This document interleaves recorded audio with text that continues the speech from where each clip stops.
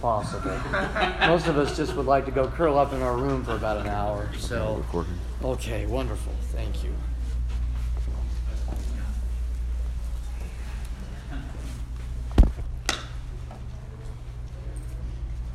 I think we're ready to begin. Let's begin, if we may, please, with a prayer. In the name of the Father, and of the Son, and of the Holy Ghost. Amen. Amen. O God, who in a wonderful sacrament hast left unto us a memorial of thy passion, grant us, we beseech thee, so to venerate the sacred mysteries of thy body and blood, that we may ever perceive within ourselves the fruit of thy redemption, who livest and reignest with the Father and the Holy Ghost, one God, world without end. Amen. I've asked Father Matt Harlow to assist me today, and we will be presenting the key element of liturgy and then taking your comments and questions for a 20-minute period. We're going to start now for 20 minutes of presentation, and then we'll have 20 minutes of Q&A. And I want to thank each and every one of you for coming in today. I will refer briefly to notes I have prepared, but some of this will be off the cuff.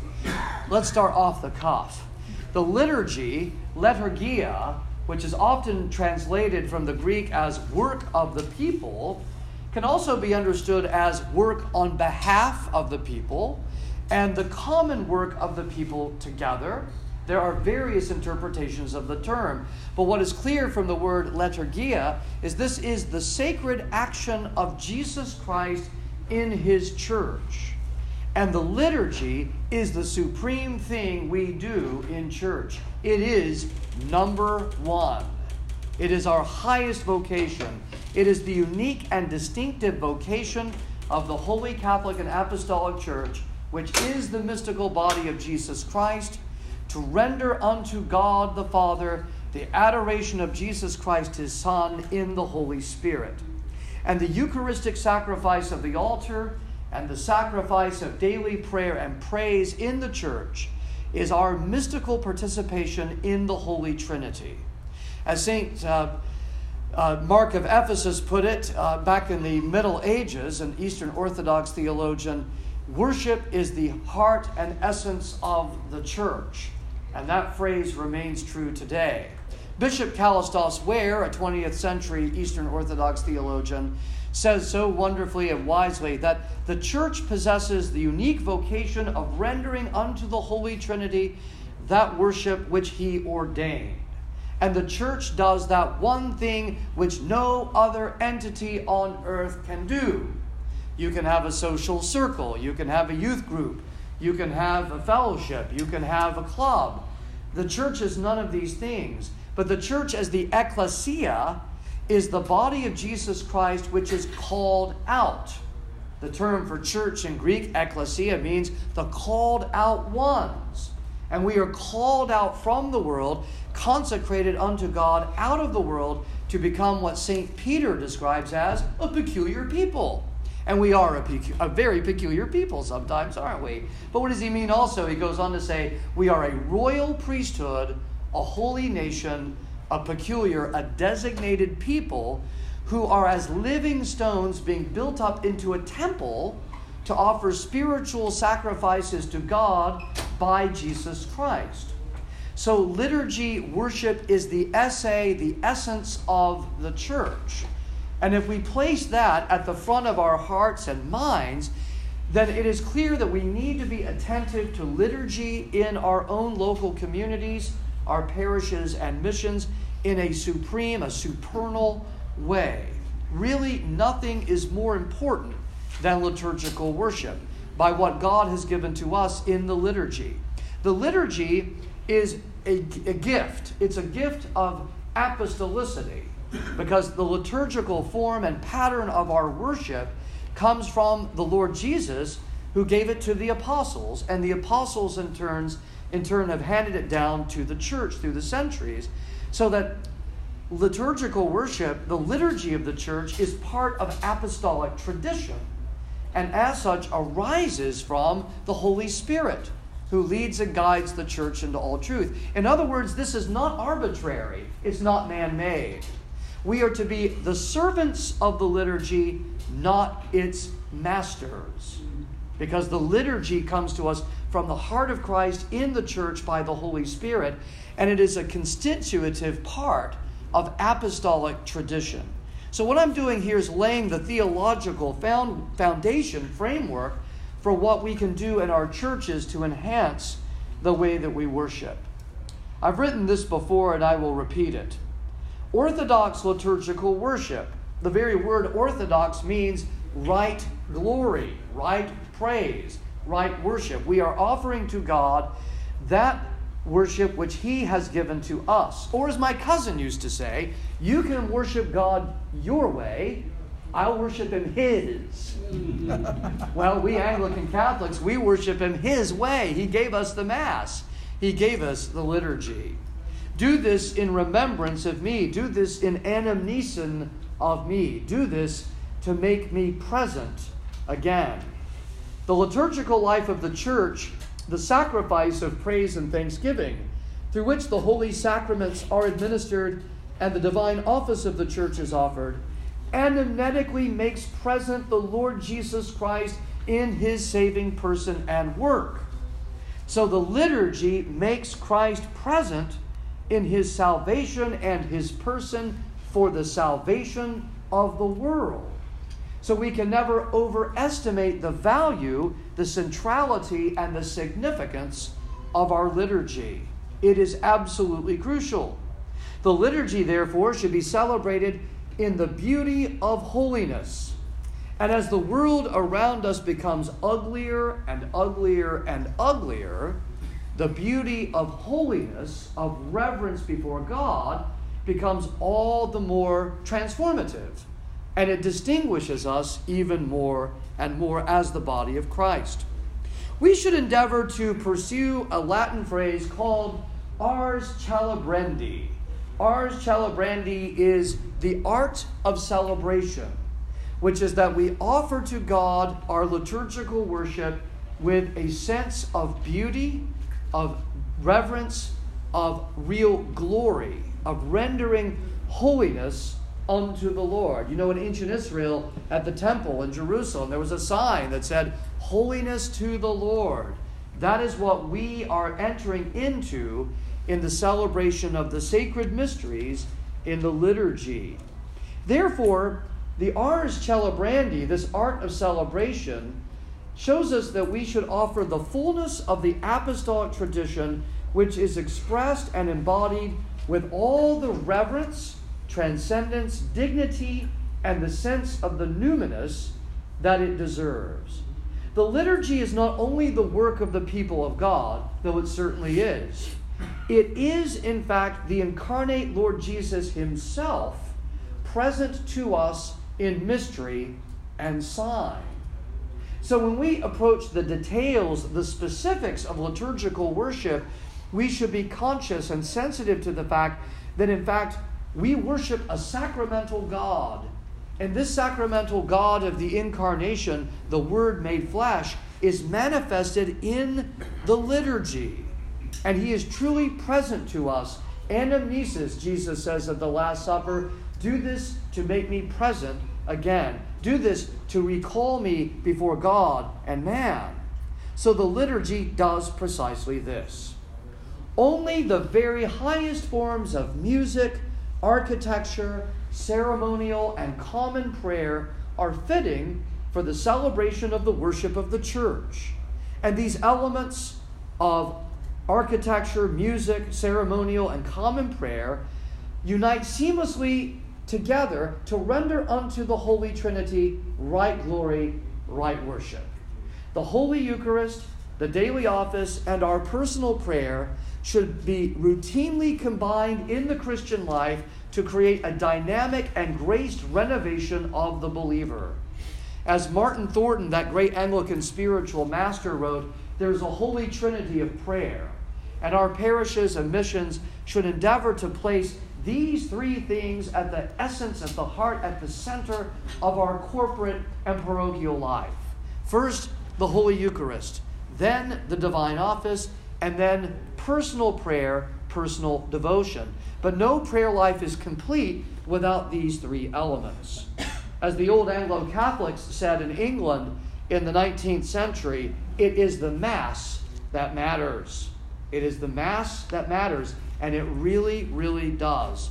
The 4 dimensions of church life and growth that we're talking today each have their pivotal place in the life of the church, but nothing rises above the liturgy. The liturgy is at the very heart, at the very core of who we are as Christians and as the body of Christ. The supreme and ultimate purpose of the church, of our church, is to worship our Lord God and Savior Jesus Christ. The purpose of the church is to worship the Holy Trinity. Worship is the unique and distinctive vocation of the church, which no other organization can achieve. The church is the divine society of souls. The church exists for the Eucharist, and the Eucharist makes the church. So for us as incarnational, sacramental Christians, the gospel is lived in and through our worship. And the sort of the apex point of this is that Christ is found in the mystery of word and sacrament.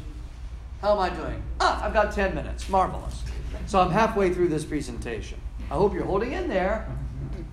Okay. Let me offer now, let's go from the theological foundations, from the theological principles. Let's go to practical guidelines for liturgy. Bishop, that all sounded really good. Maybe it sounded horrible, but what do we do about it? Let me give you a few ideas, okay? Practical guidelines for worship. Number 1, acquire a copy of ritual notes or another authoritative guide to the proper celebration of the liturgy.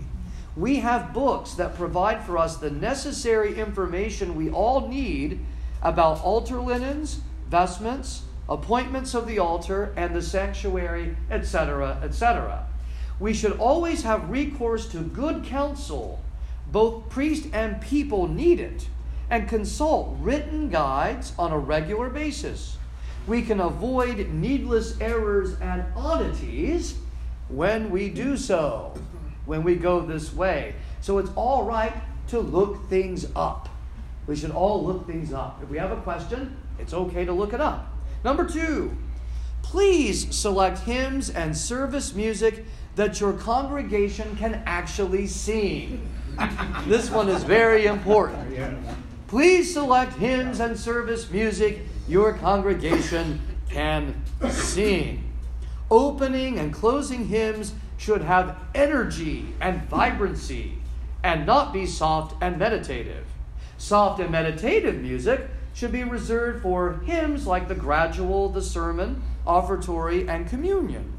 Please, no hymns with Alleluias from Septuagesima until Easter. Remember, we bury the Alleluia for pre-Lent, and Alleluia doesn't come back until Easter Day. So we don't want to use Alleluias through pre-Lent and Lent. But it's a very serious point. A lot of our churches sometimes suffer liturgically and in terms of the sense of the transcendent and the numinous, because we are trying to sing music with which we are not acquainted, or music that is too difficult to sing. Yes? Just one point. People, when they visit St. Matthew's, they always say that, the music is so good and people sing so well. Well, one thing I do constantly, that we have some great hymns that are up in orbit someplace. Right. Case in point, Hosanna to the living God. It's way up there in the stratosphere that most older people can't get there anymore. True. And so if you have a transposer, for heaven's sakes, bring it down. Yes, and then please. Sing those tunes enthusiastically. Yes. It's wonderful to adjust even the pitch or the tone of music to what the congregation can actually sing. I've been doing that because, first thing in the morning, it's 7 o'clock, and nobody's voice is working yet. So absolutely. Is that a little morning tenor, morning croup? Yes. Absolutely. Thank you, Father. Absolutely. I was hoping you would say something. You might say more. I've got a little bit more here to say about that. Number three. This may be controversial, but I'm going to say it anyway, okay? If music cannot be played well or sung well, Or let us say, if the music cannot be rendered in the traditional form, which is mandated by history and our liturgical rite, it is better to have a musical Eucharist with little music, or to have a Eucharist with no music, than to sing one badly. Amen. Okay? Amen. It is better to have a low Mass or a low Eucharist, a sad Eucharist, than it is to sing badly in church. Amen. And I think this needs to be operative for us all. Father, yes? One of the things that I've done is, occasionally we don't have our organist there, so I don't want to give up the hymns. But what we do in that case is, I select the hymns, but rather than singing them, we speak them just like you would speak a psalm. Yes, like reciting out of the Missal of Minor Prophets or something like that. So it becomes sort of an anthem. Yeah, Now, works well. and I don't want to sound critical here, but there is nothing wrong with the peace, serenity, and contemplation of the said Eucharist or low Mass.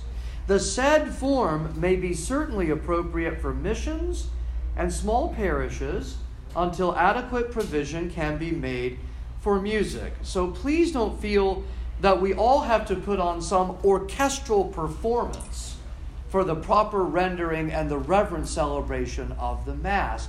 That isn't so. And the Church does provide a beautiful and contemplative form of worship in the low Mass or the said Eucharist.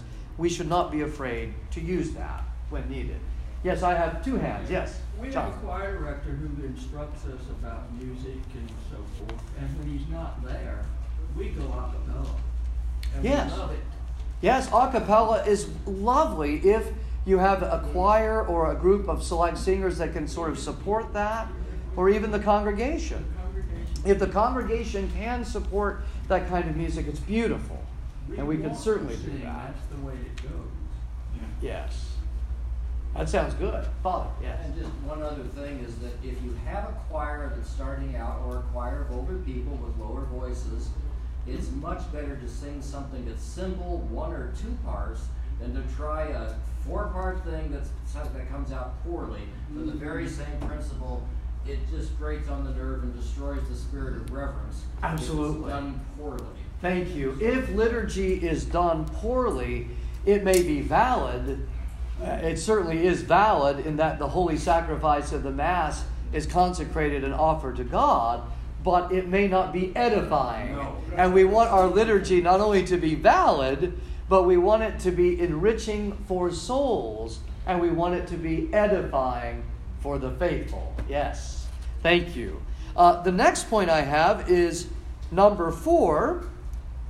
It is helpful to give occasional instruction as to how to receive Holy Communion.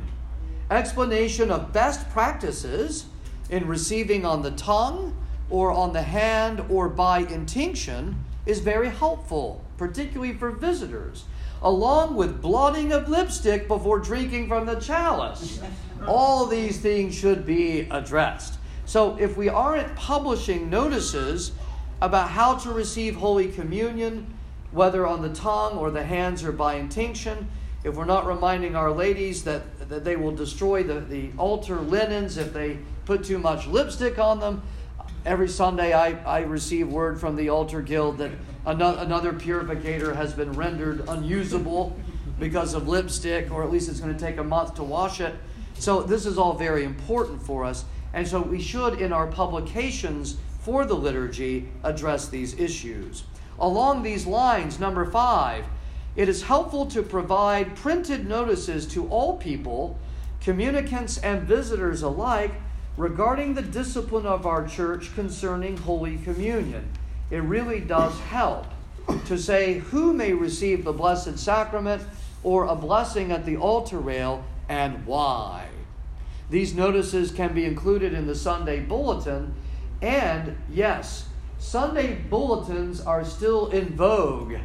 It's not time to give those up and put it on the screen. We're not ready for that, are we? Traditional Anglo-Catholics don't do that. So the notices should be included in a Sunday bulletin. The fulsome Sunday bulletin providing the complete outline of the service is still very beneficial and should be used. I'll pause for questions in a moment as I go through these. Number 6, please make sure that vessels, purificator, corporal, anything that has touched the precious body and blood of Christ is properly rinsed after Mass and treated with the reverence it needs. If we don't have a piscina, we rinse these items over a large bowl, take the bowl outside, and pour the water on the ground. Very basic. But we need to treat the Blessed Sacrament with reverence. Number 7, one should print all responses that we wish people to make other with the "and with thy Spirit" if they are not in the prayer book. So if any of you are using liturgies from the Missal or some other authorized source, and you have any kind of responses or prayers that people say, these need to be provided in print for your congregation. And 8, better yet, it is now possible with print technology to print the entire service in a booklet form for every Sunday and Holy Day, including the lyrics to the hymns.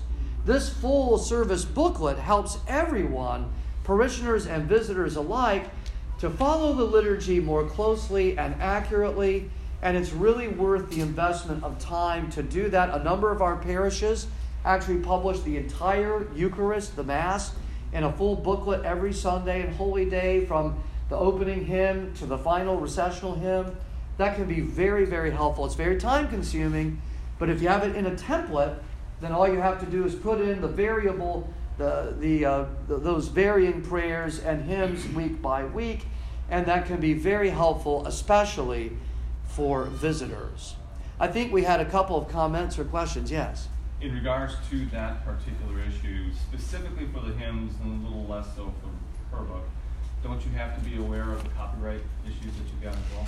You do, and so you may not be able to reprint the music. If you print the words, that may or may not be permissible. There are some hymns that allow that. The 1940 hymnal is not public domain. It's still owned by the Church Hymnal Corporation. So we do need to be careful about that.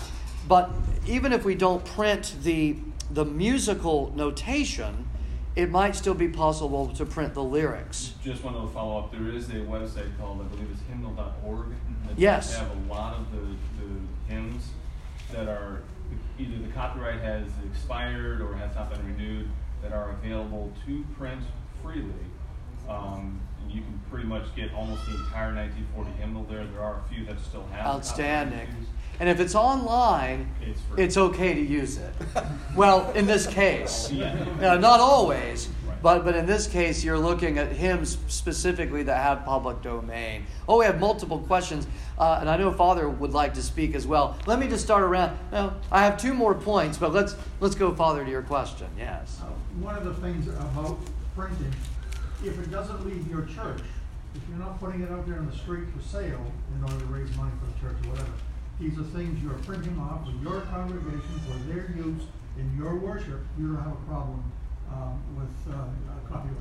Excellent. And that goes for hymns as well as So as long as you're using it for essentially private, for yourself. for your own church or, Doesn't leave the church. or yourself, it's okay. You don't have Wonderful. Who else had a comment or question?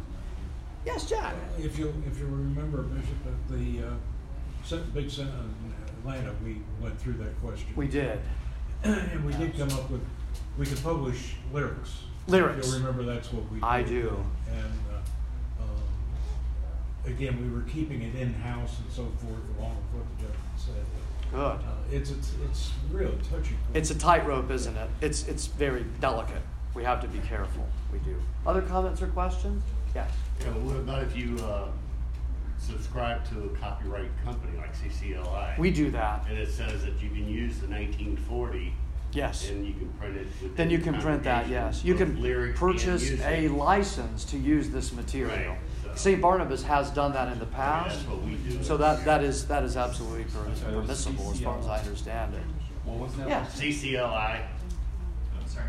I wonder, with the 1940 hymnal, just, over the years, it seems like there's varying levels of like theological and musical quality of the hymns. I mean, some of them have slipped in there. There's some of the Fatherhood of God, Brotherhood of Man kind of social gospel stuff that's in that I think it's kind of light. Exactly. And so I wonder if is there any direction, like, here's a congregation can't learn all these hymns anyway. There's too many hundred of them there. Are there like kind of the best hits that you would recommend? I mean, honestly, see, like, great question. I mean, obviously there's low hanging fruit, like if Charles Wesley wrote it or John Mason Neal translated it, it's probably worth singing. But I wonder if there's something like that from the diocese level saying this is like the best of the 1940s. That list has never been compiled, although for the diocese, although I'm sure a number of parishes have constructed such a list, and some of the hymns in the 1940 hymnal are Victorian, maudlin, and in some cases saccharine and silly. Yeah. Some of them are not of high quality, and some of them are of questionable theological integrity or orthodoxy. Yeah. So I think we need to be very discerning. We need to be very reflective and cautious and very thoughtful about the hymns that we actually choose. And I think this is a worthy project. Maybe we can come up with a top 100. The top 100 list is a marvelous idea. I mean, seriously, it would be wonderful, I think, coming from just, authoritatively, even from the bishop. Sure. Say, like, these are. Well, and there are so many other resources. While we're speaking about the subject of liturgical music, of which I'm certainly not an expert, but we all have had a lot of experience, all of us, both laity and clergy, through the years.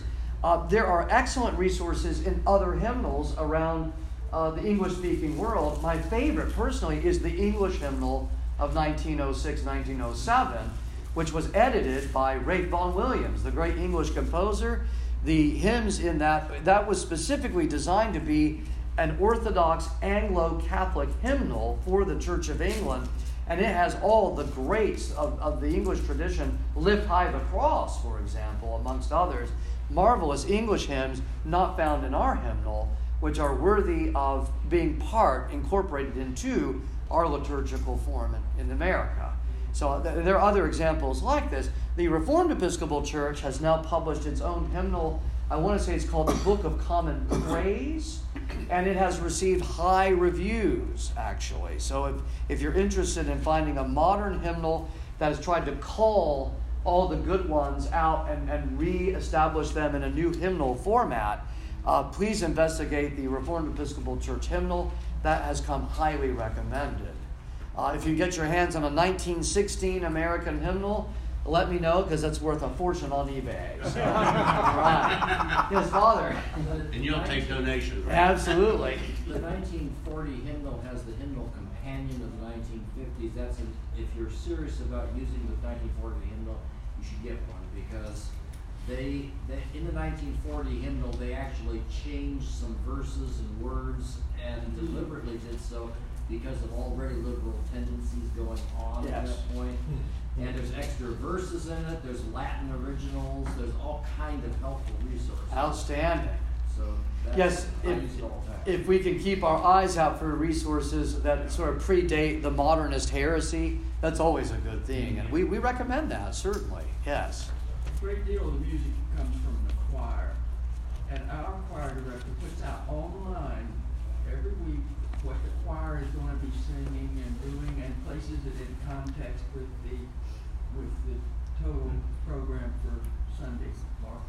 And much of it is seasonally determined anyway, so if you had your top 100, you still have to do something with oh, yes. personality question. That's true, because we would have to go through the liturgical cycle, the church calendar, Advent, Christmas, Epiphany. Yes, it'd have to be laid out. When you start getting into the major feasts and fasts of the church, the hymns there generally are quite fabulous. So and very familiar. A lot of those are. So again, we need to be discerning, selective, reflective, conscious of what our people can sing and what is desirable, and try to isolate, to pull out, and to apply the best of the best. But the 1940 hymnal, in its defense, the 1940 hymnal is still a tremendous resource.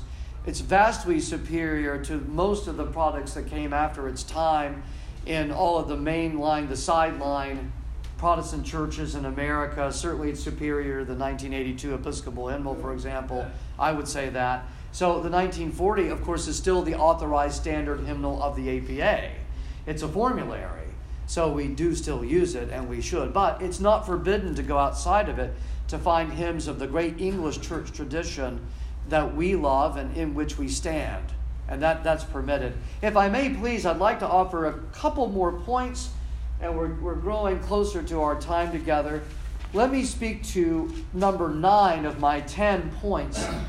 We can avoid eccentricity by doing things well by the book. What do I mean by that? We do want to avoid eccentricity in our parish worship. We should follow the prescribed liturgical guides and directions, for this is very important to the proper execution of the liturgy. Church should be deep, but not odd. There's a difference. Church should be profound. Church should be deep. People have asked me for years, are you high church or are you low church? I say, I am neither. I am deep church. That is, we take church seriously, whatever its ceremonial form may be. And there's a lot of variety in Anglicanism. Our goal is to get below the controversy of churchmanship and penetrate the heart of the Catholic and Apostolic faith. We want to be deep church. Whatever our ceremonial is, whatever local nuances, whatever local customs, some of those can be indifferent. But what is important is that we go to the heart of the faith in the proper and reverent execution of our liturgy. Liturgy should be accommodated to local requirements and space. A cathedral liturgy will not fit into a small building. Precision in all things done decently and in order helps avoid the appearance of weirdness. We don't want to have a weird church. So the way to avoid weirdness is precision. All things done decently and in order, and this takes practice, and it takes planning, and it takes preparation. Continuing churches are often accused of not knowing what they are doing at the altar.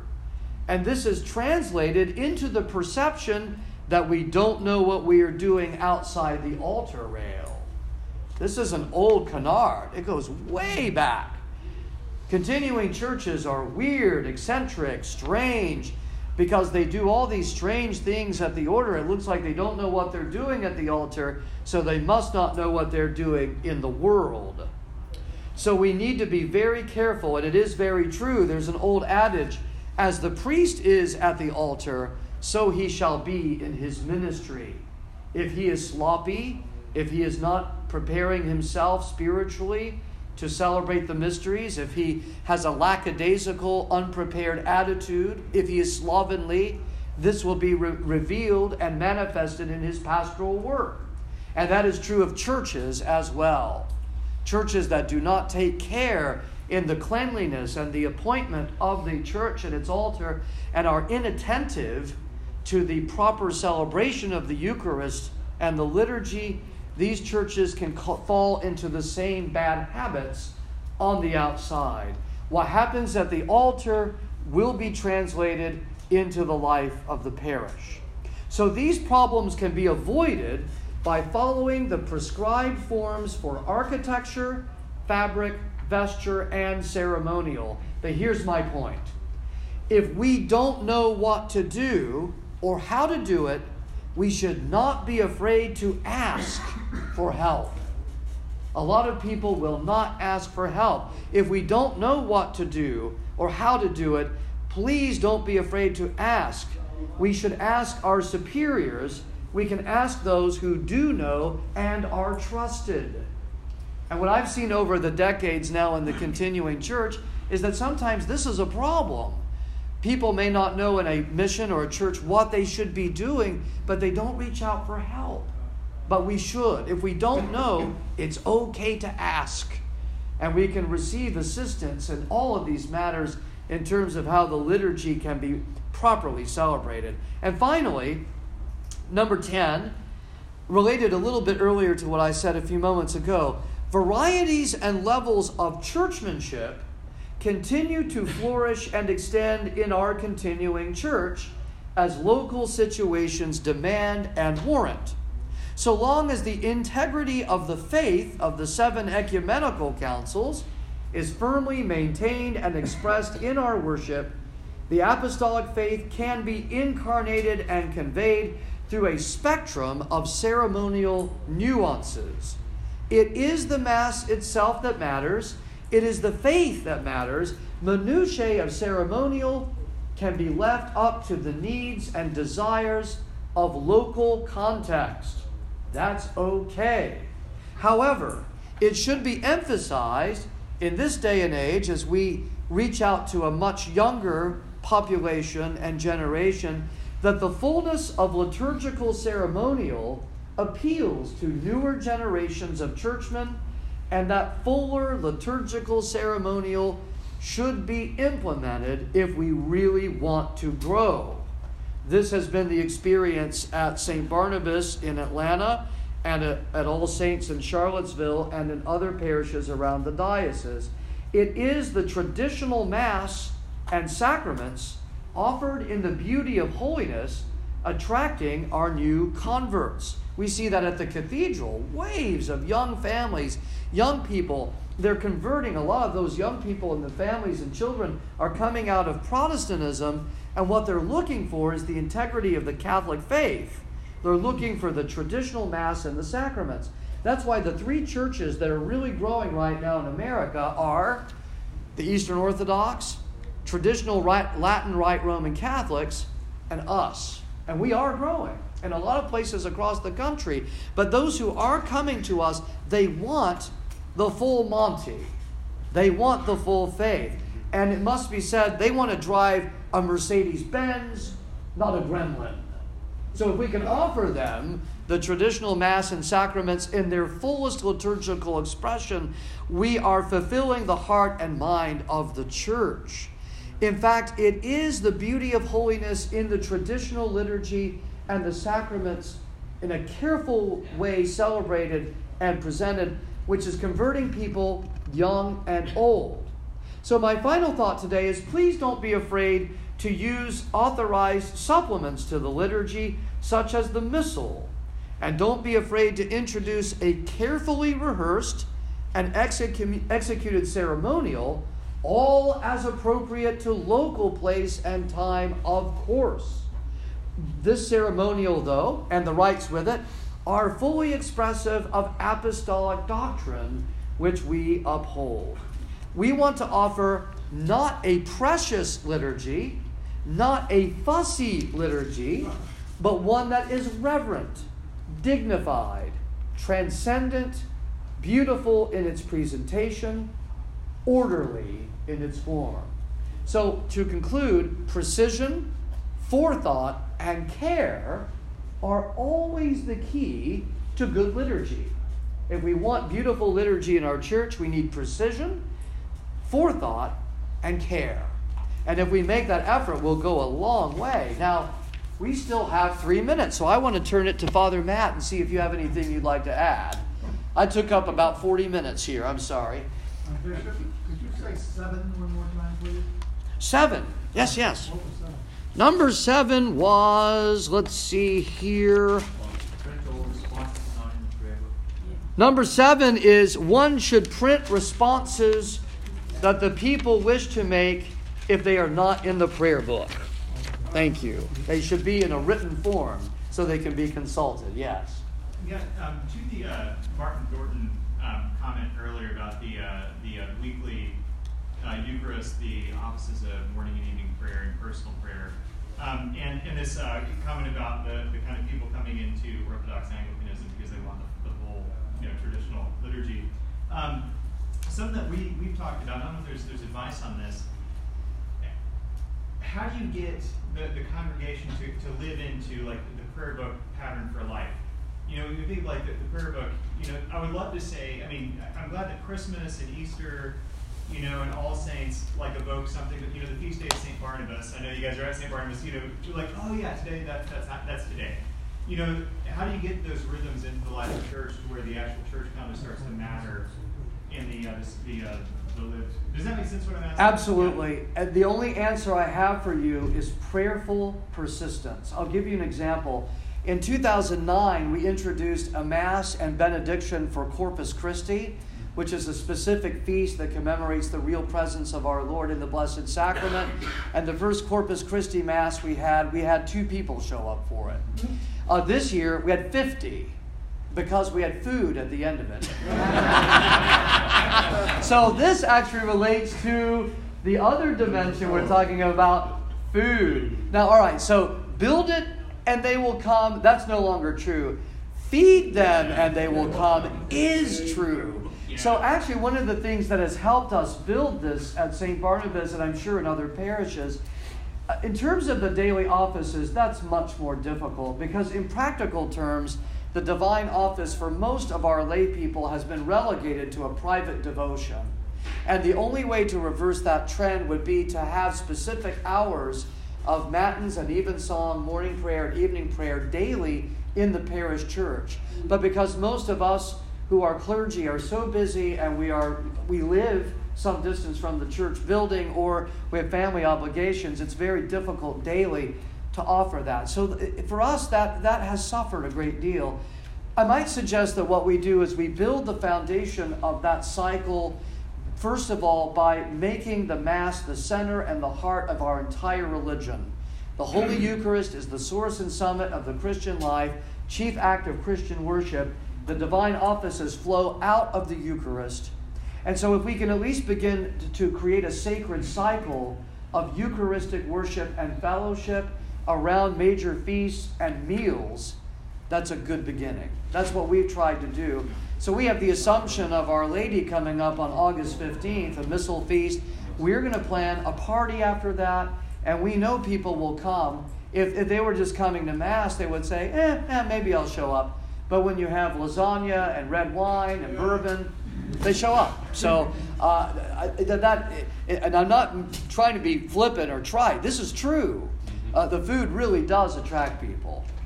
So I think that's important. I think we may be out of time here very shortly. They'll come get us, I'm sure, if they want us. Yes? Bishop, this question, have folks around the diocese found that using Ordo calendars help publicize the liturgical cycle and the special days? Is that yes, helpful? Very helpful. The G4 publishes its own. Now all 4 jurisdictions have gone in on one calendar. If you don't have the G4 calendar, you can pick one up for 2020. It'll be great. And it focuses, it lays it all out beautifully for us and all the major feasts that we have. Yeah. Yes, Father. We have a weekly newsletter for each week, and all of those special, we say Mass every day at All Saints, and all those special feasts are listed so people know when they're coming every week. Absolutely. Yes. It's in the world. At St. Mark's, whenever there's a feast day in the Sunday bulletin, it's printed that service would be probably at noon on that feast day. So we always know. It's very important to publish the times. This was not in my list. Thank you, ma'am. This is very important. Let's not forget, we have to publish the times and the days of our services, and they need to be prominently published in the parish.